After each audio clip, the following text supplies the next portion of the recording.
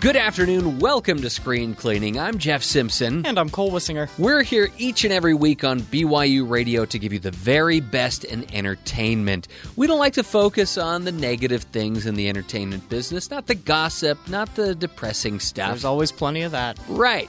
But here on the show, we like to shine a spotlight on all that is good in entertainment.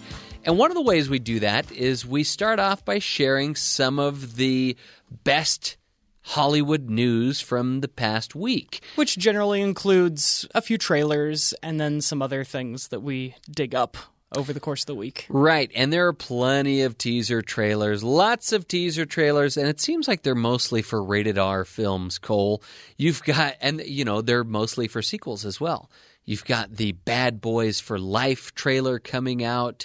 Will Smith, he's back. I have not seen any of these films. I have not been meaning to see any of these films, and later on in the program we're going to be talking about films that we have been meaning to see, but I've never seen any of the Bad Boys films.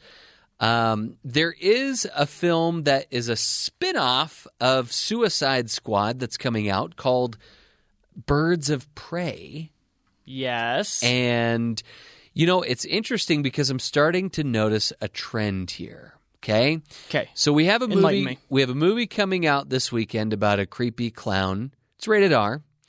There's another movie. You may have heard of it. It's It. Yeah. Chapter 2. Chapter 2. There is another movie about a creepy clown coming out next month, also rated R, called Joker. Yes. And the reason I'm sensing a pattern here is because that is a DC movie. This trailer for Birds of Prey leads me to believe that this is going to be another R-rated DC movie. Now, why is that, Cole? Also kind of featuring, Harley Quinn is a sort of clown as well. Sure. Now, why is that? I think that DC, now that they've separated themselves from their official extended universe where they're trying to tie everything together and just make a lot of money, they're more going towards these director-driven stories where the creators get to decide what is included in their movies. They're allowing them a lot more freedom than they used to, and the kinds of directors they're finding are the kind that lean towards a little harder content. So they're not as married to the idea of trying to duplicate the success of the Marvel Cinematic Universe. I think they've kind of given up on that, wouldn't you say? Because they tried and they failed. Right. It's not for lack of trying that they've given up on that little dream.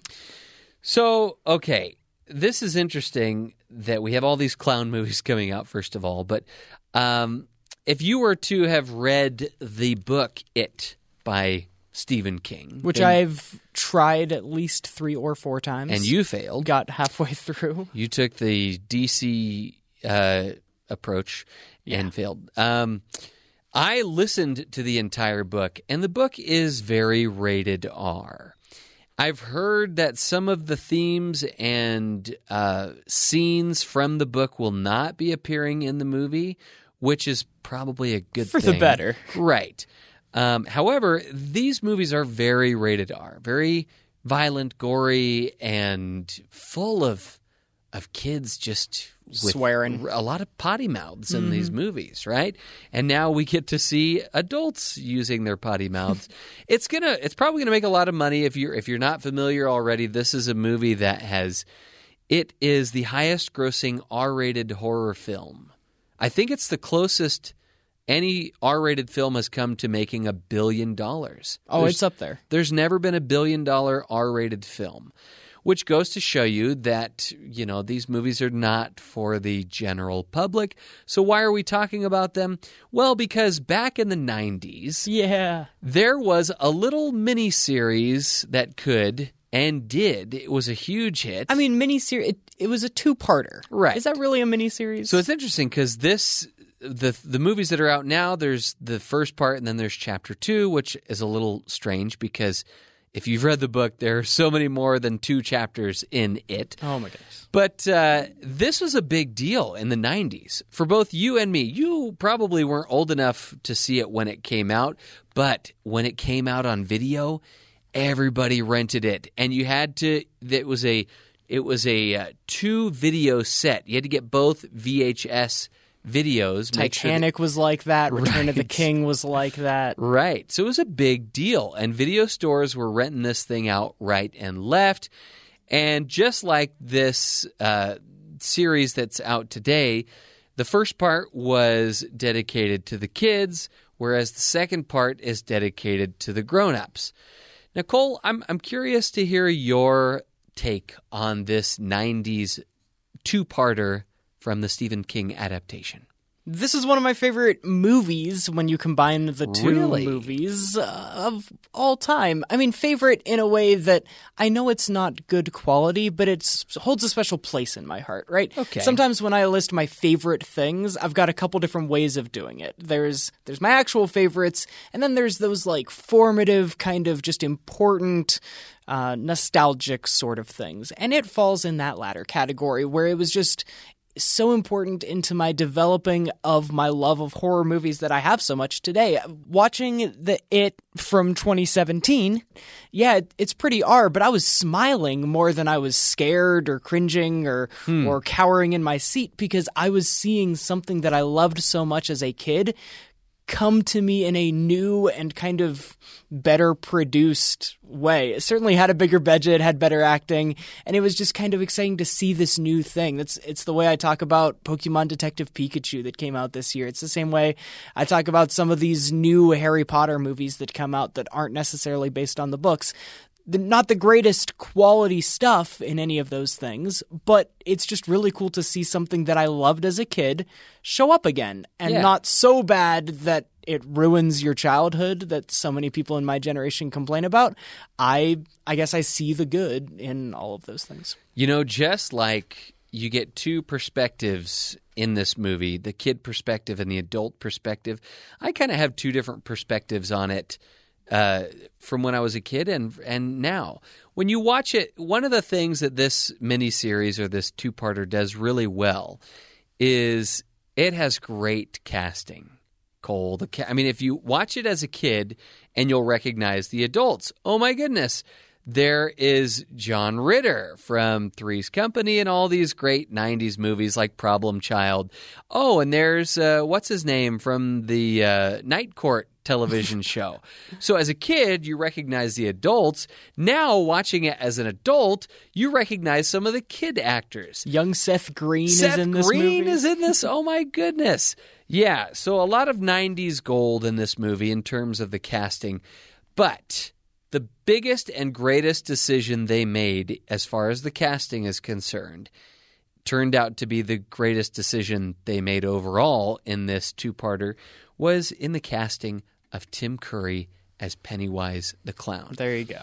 There's a lot that you could pick about at this movie about. A lot of the graphics have not held up over the years. See, the graphics didn't even hold up when I was watching it in the 90s either. I remember as a very small child watching this movie well before I ought to have. Mm-hmm. It got to the very, very end of the second part when they finally see what the monster really is. And spoiler alert, it's just a big dumb spider. And I pointed out to my mom and dad, hey, look, you can see like the little black lines, and it's very green screened. Because I'd grown up watching the special edition Star Wars where they go through on VHS before you could just skip the DVD menu or anything like that. The VHS copies of the Star Wars extended editions explained all the little things that they changed between the originals and now, and how they used all this new technology, and they showed green screens. And so as a kid, I was extremely versed in what it meant when you had black lines and the fading and the colors and the light tones don't quite match. And so I pointed that out to my parents, and they groaned. Yeah. And my mom, who was also just cowering and afraid in general, I kind of brought some levity into the situation as a cute little kid. Well, watching it now as an adult, not only do you recognize some of the things that Cole was recognizing in Pampers, but also, you start to recognize that, the part with the kids in it is way better than the part with the adults. Just not as interesting. But the one constant over all these years, Cole, has been Tim Curry. And one thing that I was not crazy about in the film that I loved in this miniseries was the part of Pennywise the Clown. Sure, when you slap a bunch of CEI and creepy makeup on an actor to the point where he's hardly recognizable, you could get some good scares. I'm talking about one of the Skarsgård brothers. There are like 10 of them. Yep. But the thing that I did not find scary about the new Pennywise the Clown is that in all the trailers, in all the scenes that you can see online without having to see the R-rated film, what they do basically is they just spell it out for you. Ooh, here's Pennywise the Clown. You should be scared of him. Tim Curry's portrayal of Pennywise the Clown was at first very inviting, very friendly, very charming, right? I mean, that's the scary realism if you are into true crime like I am. Yeah. And you realize Stephen King got the idea of a creepy clown from real life, evil dudes that would dress up like clowns to lure kids in. You got to be luring at first before you creep them out. And Tim Curry has that. And then from that point on in the movie, he is good at just acting like a clown, but then also having these really dark turns. Whereas the Skarsgård version of it, he is just like constantly, you should be scared of me. I'm going to do this weird thing with my eye. I'm going to talk in this creepy voice. No person in their right mind would go anywhere near this creepy clown. That seems like a cool clown. Right. I wonder if he has balloons. No, not in a million years. You would run screaming for the hills. And a lot recently has been made about this new Joker and the laugh that he brings, and people online have been comparing the Jack Nicholson laugh to the Heath Ledger laugh to now we have a Joaquin Phoenix laugh. Oh, I've got to see that. You know I got what? to look up that video. Tim Curry's laugh as Pennywise the Clown has them all beaten. Yeah, I wish we had a clip of that, but it's kind of like, whoop, whoop, whoop. That's basically all it is. I'll shove it in post. It'll be just like this. Sounds great. So there's one more point I want to make about this miniseries, Cole, which will be a recurring theme throughout the show.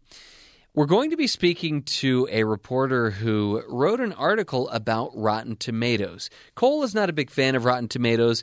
I, like so many other people in this country and around the world, will rely turn too much about it. Well, no, you'll take just a quick glance at Rotten Tomatoes to see, what are the critics saying about this? What are the audience members saying about this? You can put a little more stock in what the audience is saying about it because, anyway, we're going to get into that here in just a minute. But the reason I bring it up now while we're talking about it is because if you look at the critic score, and there's not a huge sample size, I'll give you that, Cole, 59% on Rotten Tomatoes. Now, again, we'll talk about what those scores mean just here in a minute here. But the audience score is 63%. So it hasn't necessarily held up well over the years for either critics or audiences, but it is one that nice. Is very near and dear to Cole's heart, even after all these years. Wasn't that right, Cole? I say it's fresh. And you can't go wrong with a little Tim Curry. And continuing on our little Rotten Tomatoes kick here, we want to bring back a segment that we've had a couple times, and it is... I've been meaning to watch that!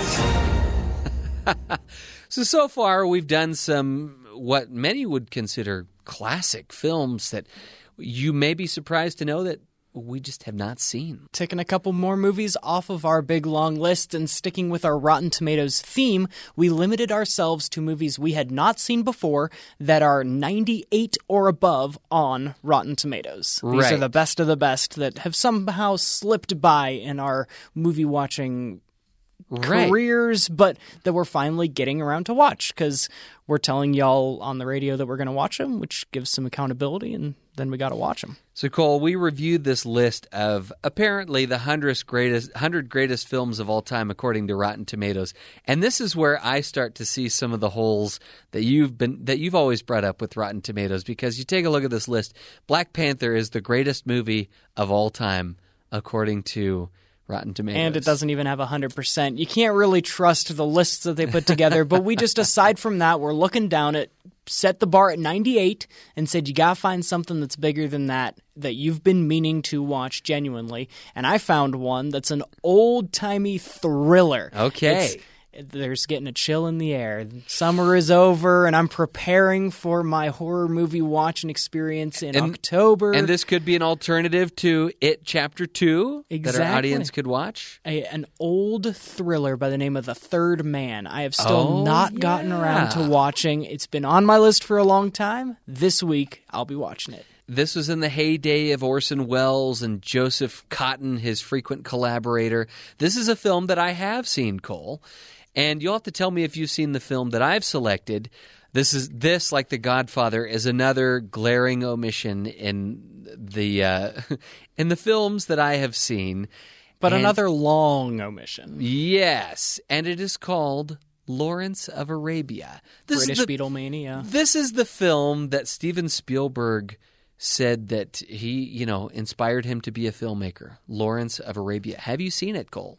I have a long time ago. I'm not sure if I could even count it because it was when I was a kid and it was just on Turner Classic Movies. Okay. I'm surprised with my love of Turner Classic Movies and taping all of those old movies growing up. This one was one that I have never seen still. Well, I pledge to see it by next week's show, Cole, and give you a review, what I thought of this sprawling epic film that has stood the test of time for so many people. Will it stand the test of time for me? And will you rate it rotten or fresh in your own mind? It's a good question, Cole. Well, when we return on Screen Cleaning, we are going to be speaking with that reporter who did an article on Rotten Tomatoes. That's all up next here on Screen Cleaning. Lawrence of Arabia, British Beatlemania, old Miss John Glenn, distant beats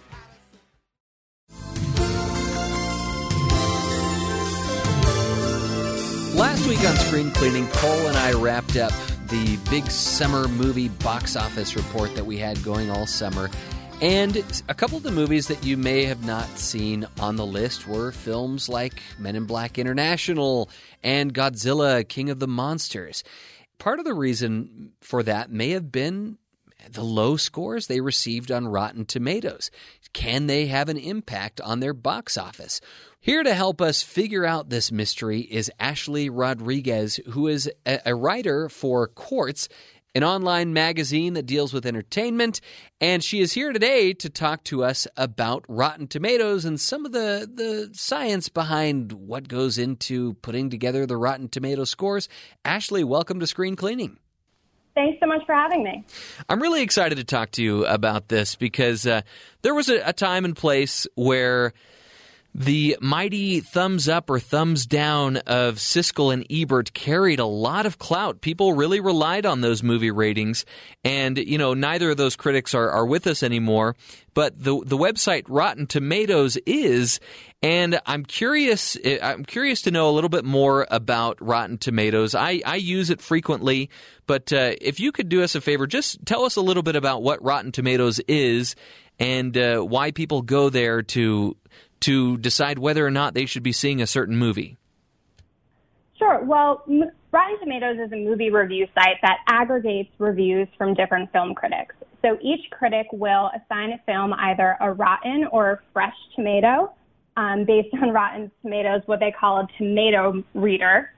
And essentially the overall score is determined by the share of tomatoes that are assigned to each film. So if a movie has a 90% fresh rating, it means that 90% of critics gave the movie a fresh tomato and essentially thought it was a good movie. Now, that could be based on tens of reviews, or it could be based on hundreds of reviews, depending on how many submitted for each film. There's also a separate audience score, and that shows you what the share of just average viewers like you or me thought about the movie and whether they liked it. But when you glance at Rotten Tomatoes, what you generally see on the homepage is the critic score. That's what we're looking at, and that's what people are mostly concerned about. So for audiences, it's a really easy way to see whether a film is worth your time, right? You don't have to read through other reviews. But the trouble is that it eliminates some of the nuance that you get from film critics. What they generally do is they'll tell you, a movie may be considered a bad film. It could have poor direction, the plot could be lacking, the performance could be underwhelming, but it could still be good fun to watch at the theaters. And that's what you kind of lose a little bit when you look at these aggregation sites. Interesting. So, I mean, it makes it so it's very black or white. You either like the movie or you don't like the movie, when in actuality there's a lot more at play, and maybe they don't really think it's a great movie, but it's fun, so they'll give it a positive rating. What are some other factors that go into these ratings? Can we only rely on the fresh or rotten, or is there some other type of score or gauge on the website by which we can judge these movies? Well, there is a way where you can click in. So this is, if you actually click on the title, when you go on the homepage, what you're seeing is the name of the movie, and then you're seeing a score that's next to it. If you actually click into the title of the film, then there's a way that you can just see the scores of top critics. So these are critics that have maybe a little bit more clout. They're here regularly. Based on Rotten Tomatoes, they maybe have a little bit better judgment. And so you can see just what they're thinking. And you can also look at the audience score, which, as I mentioned, it gives you a sense of just whether average viewers like you or me liked watching it. Okay. So what would you say is the difference between aggregated film reviews and film criticism? I think what you lose a little bit with the aggregation is you lose the nuance that the film critic gives you, describing what is good and what's bad about the movie, so that you can make your own informed choice as a viewer as to whether or not you want to see it. Aggregation sites just kind of boil it down into a number as to what the overall general audience thinks. The other thing that you kind of lose with film criticism is you may have a film critic that just really kind of gets your taste. You align really well with their perspective, and they're almost an influencer in a way for you. And so you may rely on their reviews a little bit more heavily because they like the same types of movies that you like. You don't really get that level of detail with aggregation. If you're just joining us, we're speaking with Ashley Rodriguez, who is a reporter that covers media and marketing for Quartz. And Ashley, you recently wrote an article about how movie studios are complaining that Rotten Tomatoes, it's ruining their box office numbers. So do you believe that's true? Well, if we look at the summer box office, and in the U.S., the summer box office is defined by a very particular period of time. It starts Friday, the first Friday in May, and it runs through Labor Day. And this year, we're down. We've been consistently down about 8%. The last time I checked was a little bit over a week ago, and we were still down about 8% from last year in terms of the overall money that has been brought in from movies. So Interesting. We are seeing a little bit of an impact, and the concern from some of these movie studios is that these movies have gotten bad reviews. There have been a lot of movies that just have not gotten good reviews, and audiences just haven't shown up. There are other things they could be watching. There are movies on Netflix. There's a lot of great television on right now. They don't want to spend the money on a movie that's just not great. But the other concern is that, maybe these movies just aren't great to begin with and aren't going to be drawing audiences. I mean, how excited can you really get over a fifth Pirates of the Caribbean movie? It's not much different than the last four. Exactly. So why do these movie studios keep making these sequels that seemingly nobody wants to see? Are they just very risk averse? Why do they keep doing this to themselves? That's exactly it. They're relying on properties that are already established and already have an audience because there is so much other competition from things like TV and streaming services. There are a lot of other places for people to get their entertainment these days besides the cinema, and so they're relying on these already established properties. And now when we talk about these movies doing badly here in the U.S., they may lose money here, but they're making it up abroad. Audiences in China, in particular, loved some of these movies. Interesting. So, okay, I want to kind of change directions here a little bit. Getting back to critics on Rotten Tomatoes. So, do you think it's fair that these critics, the same critics that maybe are a little more highbrow and have different tastes than somebody who's a little more lowbrow, should they all be reviewing the same movies? So, for instance, should a critic that analyzes a comedy be the same critic that comments on a historical drama? That's a really good question because some of these films shouldn't be looked at in the same way. A superhero movie is generally not going to be an Oscar contender in the same way that a big, expensive drama might be. So someone who's used to that certain type of film shouldn't be judging the other. But generally, a lot of good film critics will weigh these things with a grain of salt, right? That's, again, why we prioritize some of the nuances in film criticism, because they will note that, this may not be an amazing film as we look at it as a film, but it's still a good movie. Yeah. So you do sort of get that level of it there. So it seems like one tactic that comes from movie studios is to just not screen their movie ahead of time for movie critics, maybe because they're confident that it's just going to get trashed by the critics and they're worried at what that negative score might do to their box office numbers. Do you think it is effective for movie studios to withhold their movie from being criticized before it's released?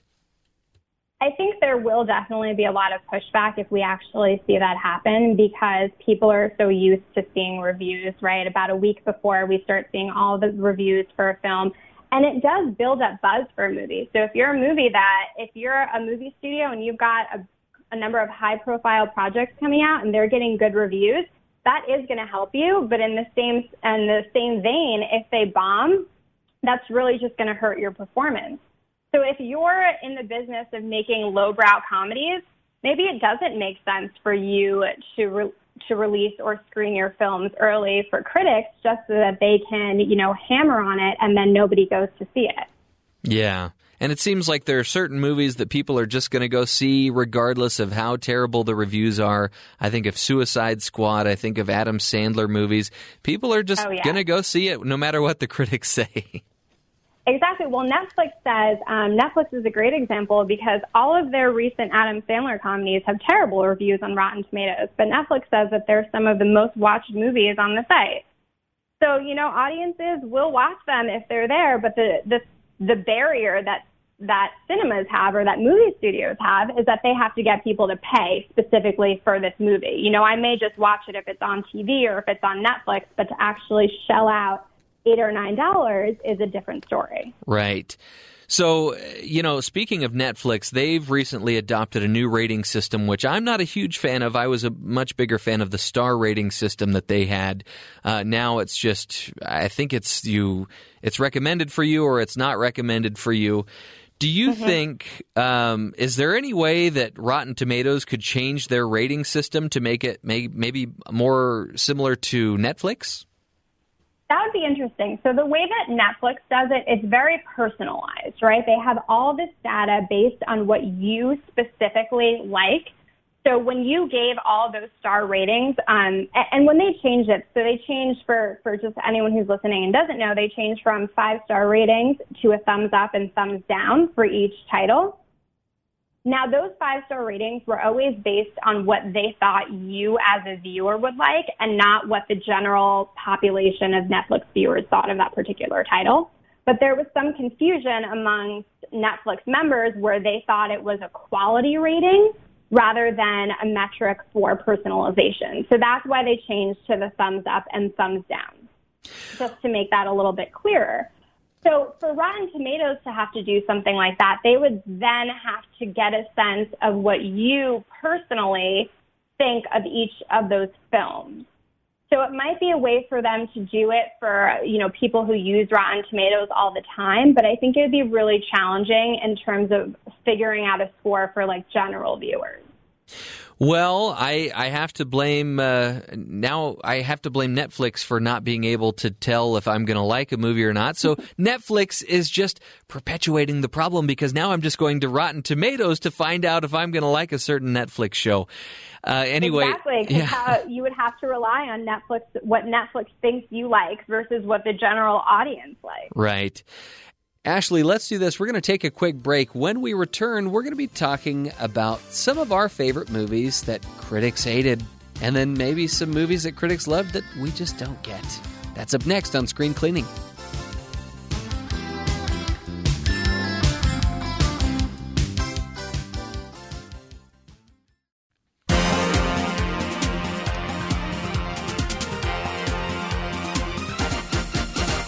This is Screen Cleaning with Jeff Simpson, and I'm speaking with Ashley Rodriguez, who is a reporter that covers media and marketing for Quartz, a digitally native news outlet for business people in the new global economy. And prior to joining Quartz, she was a reporter for Advertising Age, covering retail and financial service marketers. And before that, she worked for digital creative and marketing agencies and was a freelance journalist. Ashley, thanks again for being on Screen Cleaning. Thanks for having me. So I'm really excited, and I don't want to offend you in case I trash a movie that you love, or I love a movie that you don't love. But I thought you and I could each share a movie, first of all, that had a really low Rotten Tomatoes critic score that you actually enjoy. And I'll go ahead and start. And this is actually a recent pick. Critics were not kind to the film King Arthur: Legend of the Sword, and it actually sure were not. Yeah, and it totally bombed here in the States. So it got a 28% rating from critics on Rotten Tomatoes. I actually enjoyed this film, but I should say that I'm a huge fan of Guy Ritchie, the director, and his style. He did the Sherlock Holmes films. He recently did The Man from U.N.C.L.E., which was another fun film. But I really enjoyed it. I enjoy his style of storytelling. I thought it was about 30 minutes too long, and the ending was a little silly for me, but just a fun popcorn flick, and I wasn't looking for Shakespeare or even something that was true to the source material, but I actually enjoyed this film. You know, I'm a Guy Ritchie fan too, but I have to say that I maybe did what movie studios worry about, and then I saw all of the bad reviews and was like, you know what, I have a lot of movies to see this summer. I'll just wait until this one comes out on DVD or is on Amazon. Yeah. So I have not seen it yet, but I do plan to, because, I mean, I liked all the other, Sherlock was a pretty good film for what it was. I had a lot of fun. There's a lot of action. So, it's one of those movies where I feel like you can still enjoy it, even though it's not great. Oh, yeah. Okay, so what is your pick for the movie that had a really low Rotten Tomato score, but that you loved? So it's funny that you should ask this, because I was just talking about this with my fiance the other day, because it came on television. It's an older movie. It's called Smokin' Aces. I don't know if you ever saw it. It's this really dark comedy with Ray Liotta and Ryan Reynolds and Jeremy Piven. And then there's just a ton of gratuitous violence. It has about a 29% score on Rotten Tomatoes, but it's just one of those movies that's good fun. I wouldn't say it's my favorite movie, but I'll watch it when it comes on. Okay, yeah, I haven't seen that one. Now, also, sometimes it happens that movies have a very high critic score and the audience score is very low. And one example, and this isn't my pick, but one example I thought of was Indiana Jones and the Kingdom of the Crystal Skull had a pretty good critics review, but audiences seemed to really hate it as time went by. I didn't mind it as much. I didn't think it was that different from any of the other Indiana Jones films as far as the plausibility of certain action sequences. That's not my pick, but that was just an example. Another example, which is my pick, is a film directed by Robert Altman called A Prairie Home Companion. It got an 81% on Rotten Tomatoes, pretty high critic score. And this, of course, is based on the Garrison Keillor Prairie Home Companion radio shows that he used to put on. It's got a great cast: Woody Harrelson, Meryl Streep, John C. Reilly, Garrison Keillor, of course, is in it, and Tommy Lee Jones. This is one of those films that, and I should say that I haven't really listened to or watched any of the Prairie Home Companion radio shows, but this film just really didn't do anything for me. Thought it was kind of boring. It was kind of all over the place.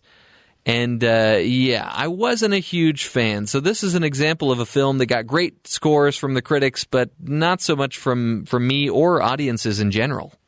My example is one that actually both critics and audiences liked, but I was not into, so I'm a little bit of the dissenter, I guess, in this one. The Avengers, the first Avengers movie. I thought I was going to love it. I was really excited going into it. I remember I went to the midnight showing. It was directed by Joss Whedon, who I absolutely love. And I was really excited about it, but I think maybe my expectations were too high, and I was disappointed walking out of it. I just felt like the plot was kind of shallow, and while I did appreciate what he did with the characterization element of it, I felt like, Loki's master plan throughout it all was not very impressive for someone who's supposed to be the god of trickery. Wow. So I was pretty disappointed with that one. You are a dissenter. My goodness. It's interesting because that's a film that I remember seeing and very much enjoying. But I remember having a clear thought at the end of that movie, wow, where are they going to go from here? Because it was just so huge in scale, so epic. And I think you bring up a good point here, just in closing. You and I seem to have totally different opinions on these Marvel movies, but that is just fine. And I think that's what a lot of people forget about when they go look at reviews on Rotten Tomatoes. All of these critics' tastes, all of the audience tastes are going to be totally different. And one movie that you love is a movie that I may just hate. And that's okay. So there's really something for everybody out there. And if you're willing to spend the time, do a little more research, you may stumble across a movie that, one man's trash is another man's gold. I totally botched that famous saying, but it really goes to show you there is something for everybody out there. And Ashley Rodriguez, I just want to thank you again for being on Screen Cleaning. I had a great time with you, and keep up the good work, and hopefully we can have you back on the show. Thank you. This was a lot of fun. When we return, Cole and I are going to continue this conversation of Rotten Tomato movies. And, there are just some movies that the audience and the critics just don't get it right. But doggone it, we still love those movies. That's up next on Screen Cleaning.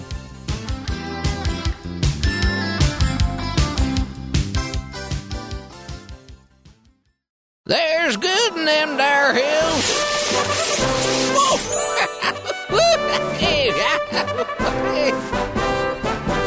Welcome back to Screen Cleaning. As we do each and every episode, we like to wrap things up by doing a little panning for good. And this is probably going to be the longest panning for good we've ever had, kind of an extended panning for good as we continue this discussion of Rotten Tomato movies. Are the critics right? Are they wrong? And what does that have to do with our own preferences, right? Yeah, we did a little bit more digging, and we found some movies that critics and audiences, or one or the other, are just kind of low on, that we want to shine an extra spotlight on, that we think are worth it. Right. Don't listen to that Rotten Tomatoes thing. There's the most recent one that came out, Cole, is one that we were surprised, or that I was surprised was not in the top 10. And maybe it was because Will Smith and Tommy Lee Jones were not in it, or maybe it's because the critics were pretty harsh on it, was Men in Black International. And if you look at the audience score, I think it's just barely fresh on Rotten Tomatoes. And fresh means, again, as a reminder, it's above 60%. And it's one that I thought was pretty enjoyable. It's kind of mindless fun, and you may forget about it right after you've seen it. But in the moment, it is one that you'll have a good time watching, and certainly one that's worthy of seeing it on Redbox or on Amazon Prime. And, Chris Hemsworth and Tessa Thompson are kind of extending this partnership they started in the Thor movies. I think the studio hoped that it would have a closer Rotten Tomatoes score to that Right. Thor Ragnarok that shows up on that top 100 list that we alluded to earlier that may or may not be accurate. Critics were way too harsh on this. 22% on Rotten Tomatoes. Come on. It was way better than that.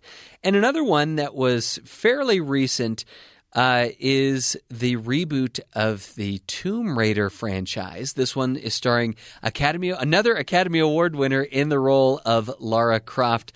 And it was just simply called Tomb Raider. And it also had Walton Goggins in it, who is kind of a hammy actor.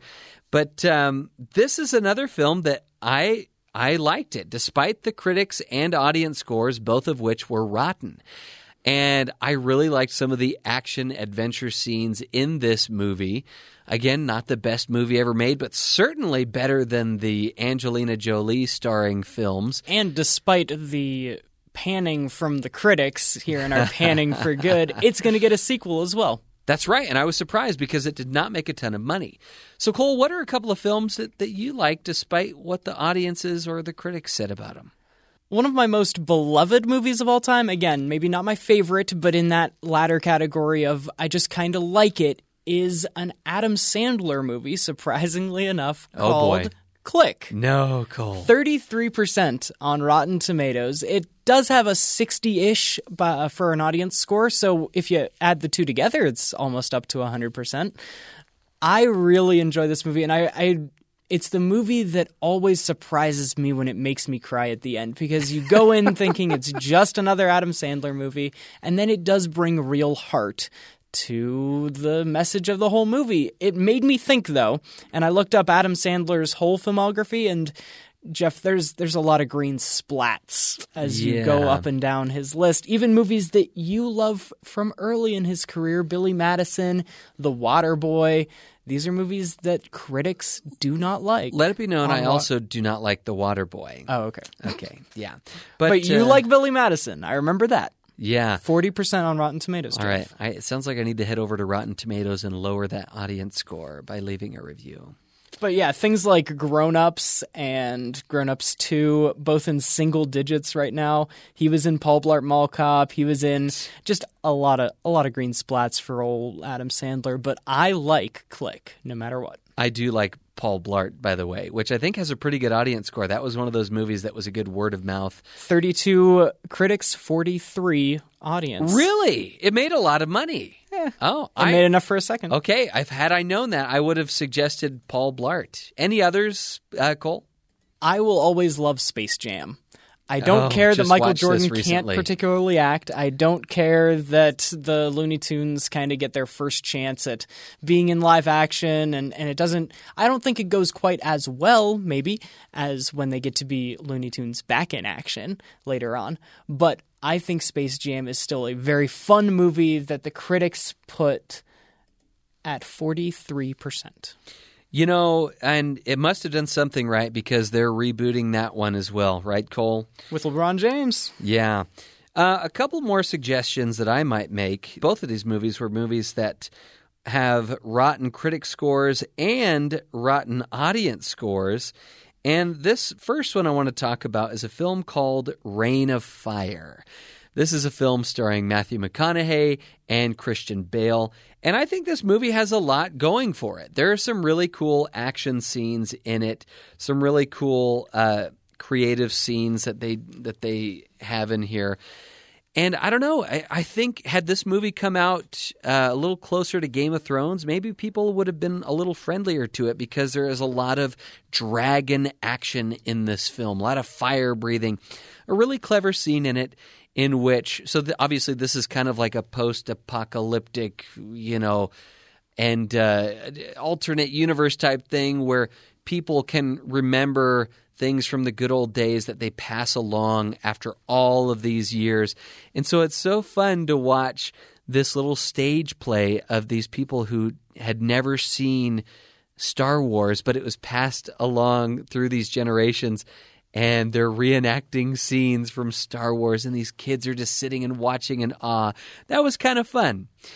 Another film that is very near and dear to my childhood, speaking of Click and Sean Astin, this was a film starring Sean Astin in the early 90s, also starring Brendan Fraser, and the film really that put both Brendan Fraser and Pauly Shore on the map. Oh, boy. Encino Man, which has a very dreadful critic score on Rotten Tomatoes, and the audience score isn't much better. But when it was out, it did quite well. It was made for $7 million, and it made over $40 million, which in the 90s is kind of a big deal. Good. And very prominently featured in the movie and in the trailer was Right Said Fred's I'm Too Sexy, another film or another song that has been prominently featured in countless films. Anytime they needed we need an ace up our sleeve montage scene, let's do a Right Said Fred scene. I know that Grumpy Old Men also has this in a montage.